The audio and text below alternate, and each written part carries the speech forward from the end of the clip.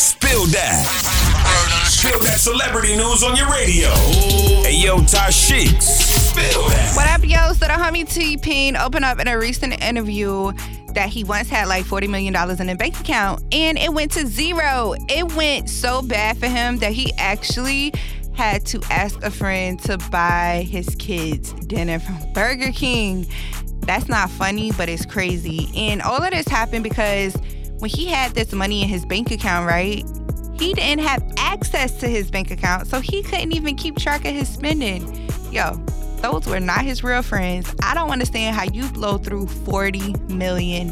I can't even blow through $40,000. In other news, Chris Brown is doing really big things. You know, his album Indigo dropped a few weeks ago, and since then, the album has passed 1 billion streams. That is major. You know, Chris Brown shared the news with his fans on his Instagram account just a few days ago. And like always, you can catch your all new Spill That Celebrity News with me, your girl Tashiks, tomorrow afternoon at 12:30. For more Spill That, check out the True Talk blog on Power 106.1.